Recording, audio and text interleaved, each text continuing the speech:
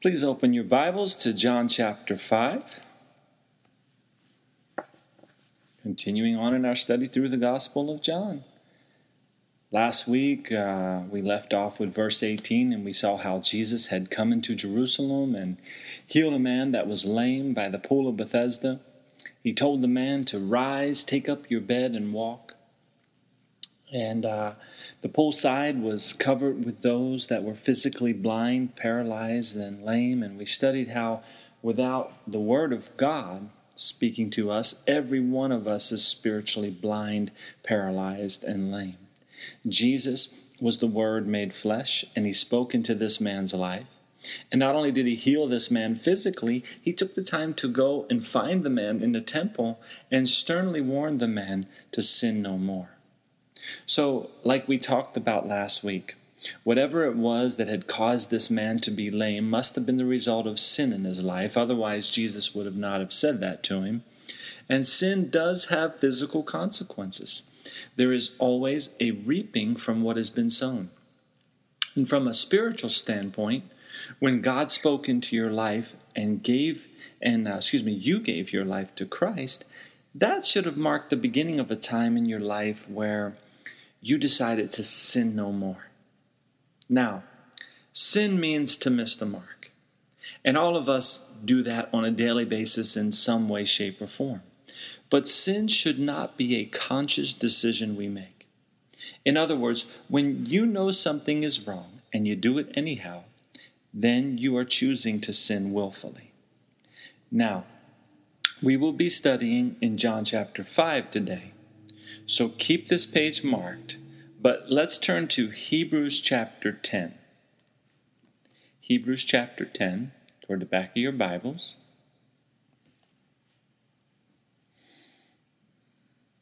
And we're going to start reading in verse 26 of Hebrews chapter 10.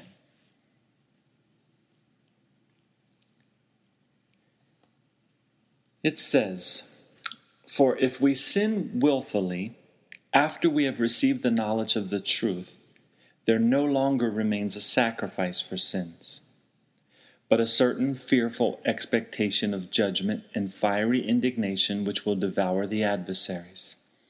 Anyone who has rejected Moses' law dies without mercy on the testimony of 2 or 3 witnesses. Of how much worse punishment, do you suppose, will he be thought worthy who has trampled the Son of God underfoot, counted the blood of the covenant by which he was sanctified a common thing, and insulted the Spirit of grace?" So, if a person has received Jesus Christ as their Lord and Savior, and then goes and by choice willfully sins, what they are doing is saying that the blood of Jesus was nothing special. And they trample it under their feet by living however they want to live. They look God's grace in the face and they insult it. That's what it says here. And turning back now to John chapter 5, Jesus warned this man to sin no more. No more willful sin. Like I said, we all blow it from time to time, day by day. We all fall short. And it's because of the blood of Jesus that we've been saved. But what we're talking about here right now is willful sin, that conscious sin where you get up and say, I'm going to sin today, and I'm going to get up and I'm going to sin again tomorrow, and then I'm going to sin the next day, and you keep doing it over and over and over again. But Jesus warned this man to sin no more back in John chapter 5. And you would assume that after all this man had been forgiven of, and after 38 years of suffering the consequences of his sin, that he would have taken the warning of Jesus seriously and not returned back to the life he once lived.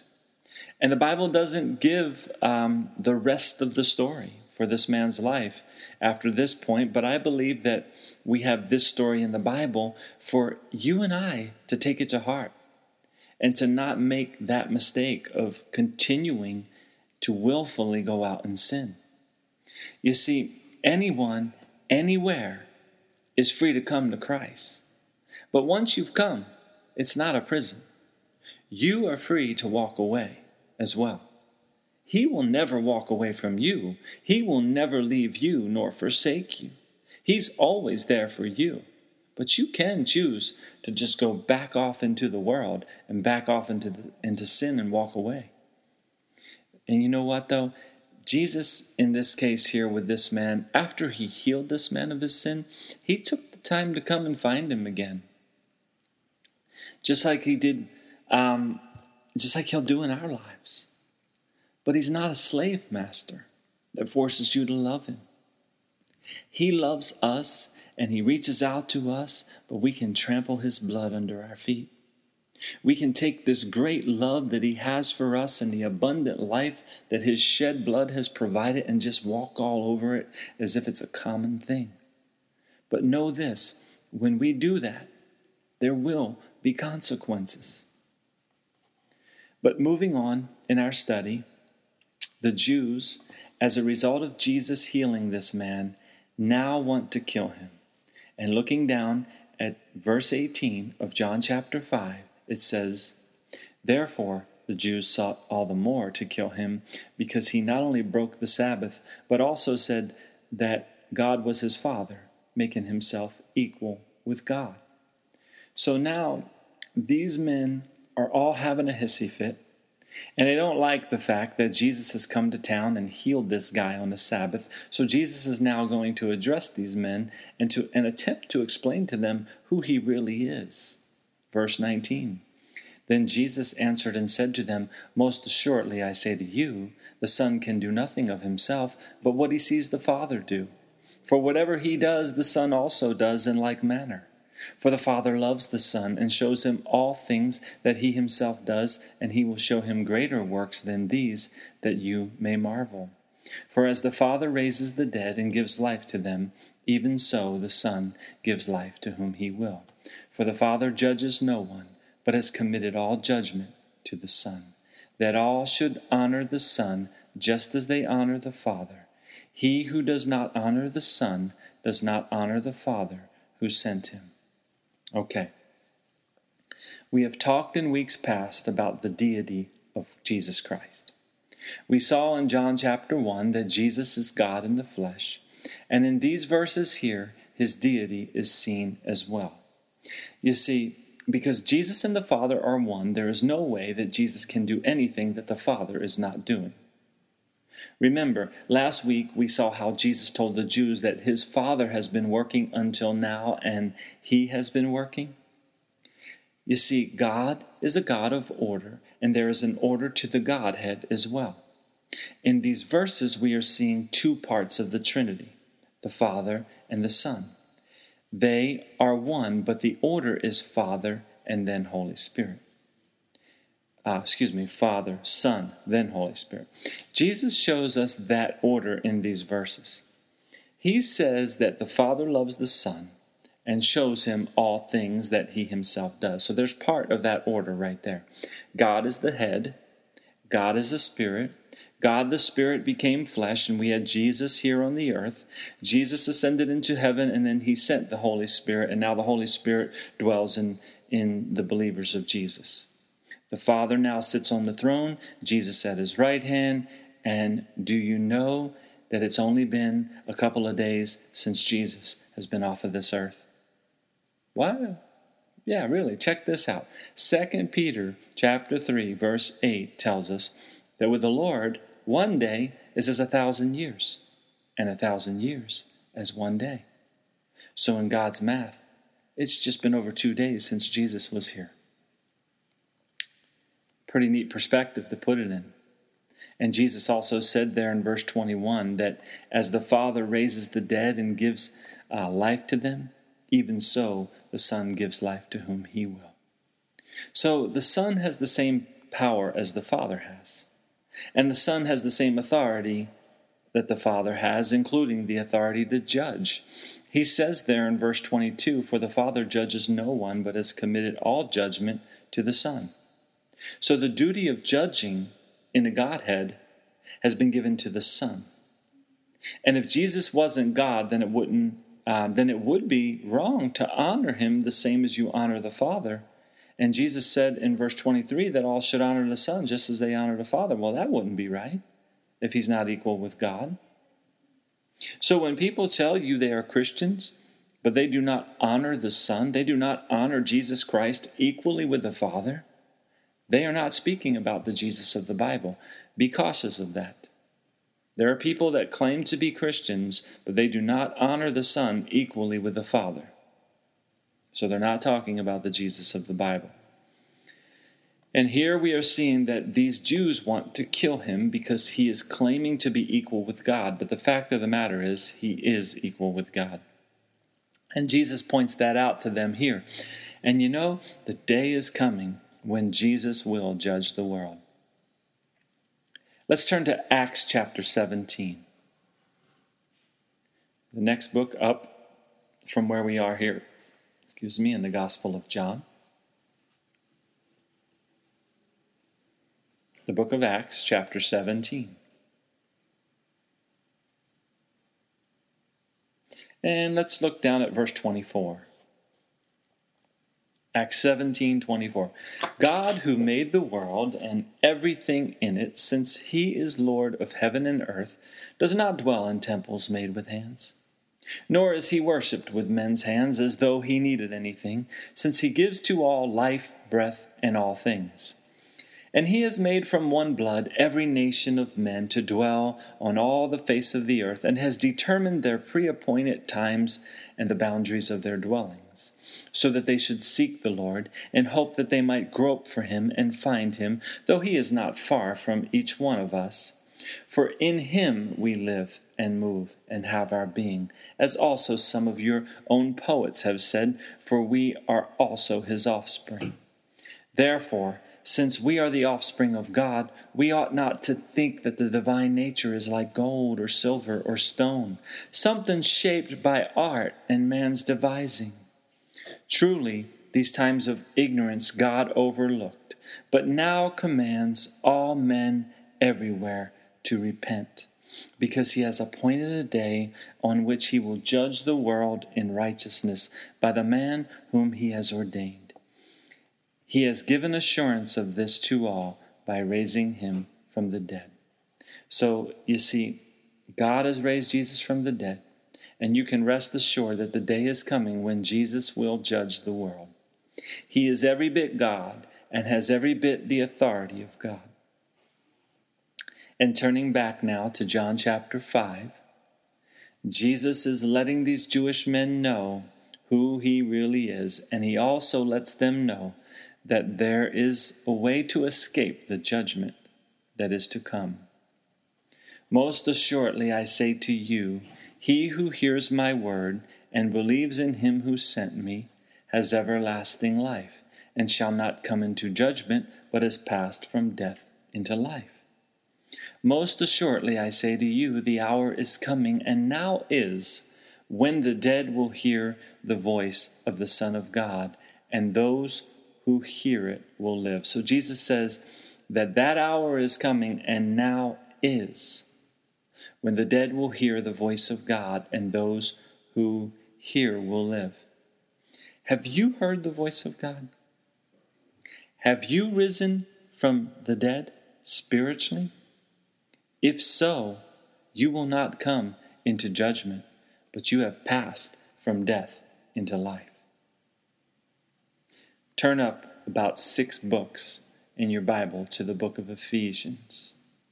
It's right after the book of Galatians and right before the book of Philippians. So, give you just a few seconds to get there, but we're going to look at Ephesians chapter 2. And we'll start reading in verse 1. Ephesians 2, verse 1. And you he made alive, who were dead in trespasses and sins, in which you once walked according to the course of this world, according to the prince of the power of the air, the spirit who now works in the sons of disobedience, among whom also we all once conducted ourselves in the lust of our flesh, fulfilling the desires of the flesh and of the mind, and were by nature children of wrath, just as the others. But God, who is rich in mercy, because of his great love with which he loved us, even when we were dead in trespasses made us alive together with Christ. By grace you have been saved, and raised us up together, and made us sit together in heavenly places in Christ Jesus, that in the ages to come he might show the exceeding riches of his grace in his kindness toward us in Christ Jesus. You see, God desires to show his kindness. And it's his kindness that leads us to repentance. And it's our repentance that leads us to our faith in Jesus Christ, that leads us to being raised from the dead spiritually. We were dead in our sins and trespasses. We've all done wrong in the sight of God. We've all fallen short. But he, in his great love for us, he shed his blood. He's redeemed us from death. And he's offered to us abundant life. And back in John chapter 5, Jesus tells these guys how they too can have abundant and eternal life. He told them in verse 24 that by hearing his word and believing in the one who sent him, that they can have everlasting life, and that by hearing his voice, those that are dead will rise. And he still calls out to every heart today. He desires that all would come to know him and be saved. God is life, and Jesus is life. And to receive this life that God gives, this new nature, there must first be the death of our old nature. Spiritually speaking, when we came out of our mother's womb, we were stillborn. We were spiritually lifeless, that is, and needing to be born again. And Jesus continues here in verse 26 of John 5. For as the Father has life in himself, so he has granted the Son to have life in himself, and has given him authority to execute judgment also, because he is the Son of Man. So Jesus has life in him, and he desires to give us life. Obviously, all of us have physical life that we're living out here on this earth, and that physical life came from our parents. God created human beings to reproduce, and each one of us is here as a result of that.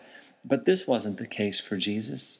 You see, our lives were derived, meaning that our lives came from somewhere, from our parents. But the life that is in Jesus is an eternal life.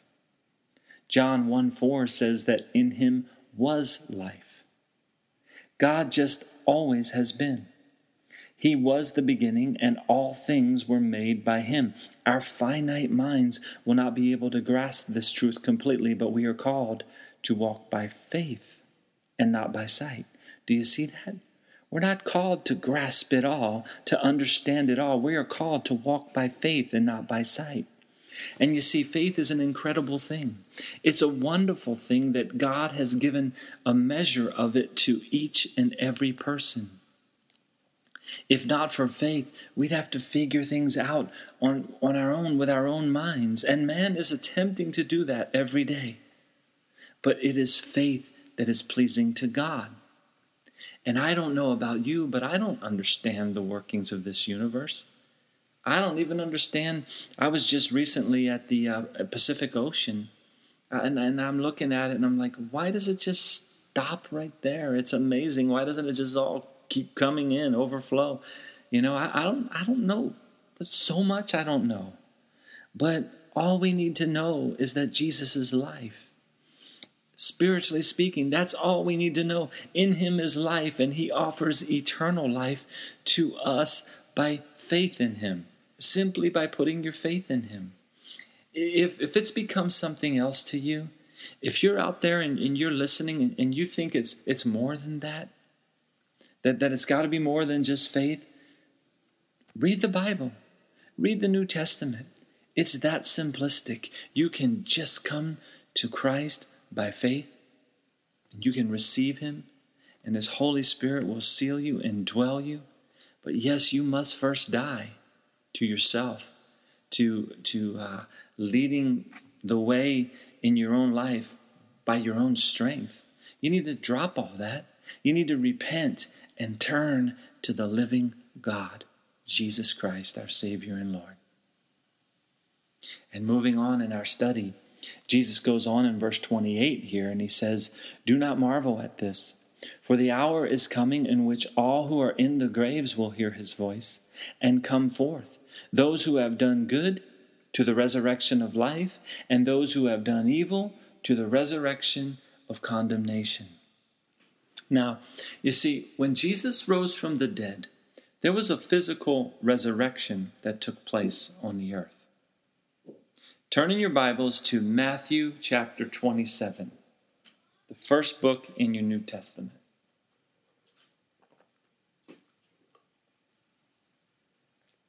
Matthew chapter 27, and we're going to go all the way down to verse 51. We're going to begin reading in verse 51. So, just to set the scene here, Jesus has died on the cross. And then Matthew chapter 27, verse 51 says, "The veil of the temple was torn in two from top to bottom, and the earth quaked, and the rocks were split, and the graves were opened, and many bodies of the saints who had fallen asleep were raised. And coming out of the graves after his resurrection, they went into the holy city and appeared to many." So I'm sure that many of these Jews that Jesus was speaking to back in John chapter 5 remember what he told them here when they saw the saints of old walking around town again. But you know, that's the power of the resurrection. The saints of God that had died before Christ came to earth did not have the resurrection power that the life of Christ gave. But after his death, they were made alive. And that same life-giving power that comes from Christ is what is necessary for us to be able to see the kingdom of heaven. Jesus said that we must be born again. We must be born of the Spirit and walk in a newness of life. Only Christ gives that life, and it comes as a result of believing in him. And Jesus was totally in submission to the Father while here on the earth. He didn't come here to build himself a kingdom. And our focus as followers of Christ should not be on building our own kingdoms, making our own lives the way we want them. We should be spiritually minded people and desirous of building his kingdom. And Jesus continues speaking to these Jews, and he says in verse 30, "I can of myself do nothing. As I hear, I judge, and my judgment is righteous, because I do not seek my own will, but the will of the Father who sent me." The clear-cut purpose of Jesus coming to the earth was to do the will of the Father. The will of the Father was the redemption of mankind. The sin of Adam and Eve in the garden separated mankind from an intimate relationship with an eternal and a holy God. God later would bring the law through Moses, and man would not be able to keep the law. Part of the law was that a blood sacrifice needed to be made to cover sin. The people would sacrifice the blood of lambs, but man could not even come close to keeping the law. So God himself became flesh, and Jesus, as God in the flesh, fulfilled the law. He was the Lamb of God that took away the sin of the world, and it's by faith in him alone that we are now pleasing to God. Jesus came to the earth to accomplish the will of God the Father. And the will of the Father was our redemption. And you know, Jesus loved these men that sought to kill him. He loved them so much that he spent time with them to teach them the truth about eternal life. And like I said earlier, each one of us needs to be careful not to trample the Son of God under our feet and count his shed blood as a common thing. His blood is far greater than that of lamb's blood. The men of the Old Testament would sacrifice a lamb and then go right back to living however they wanted.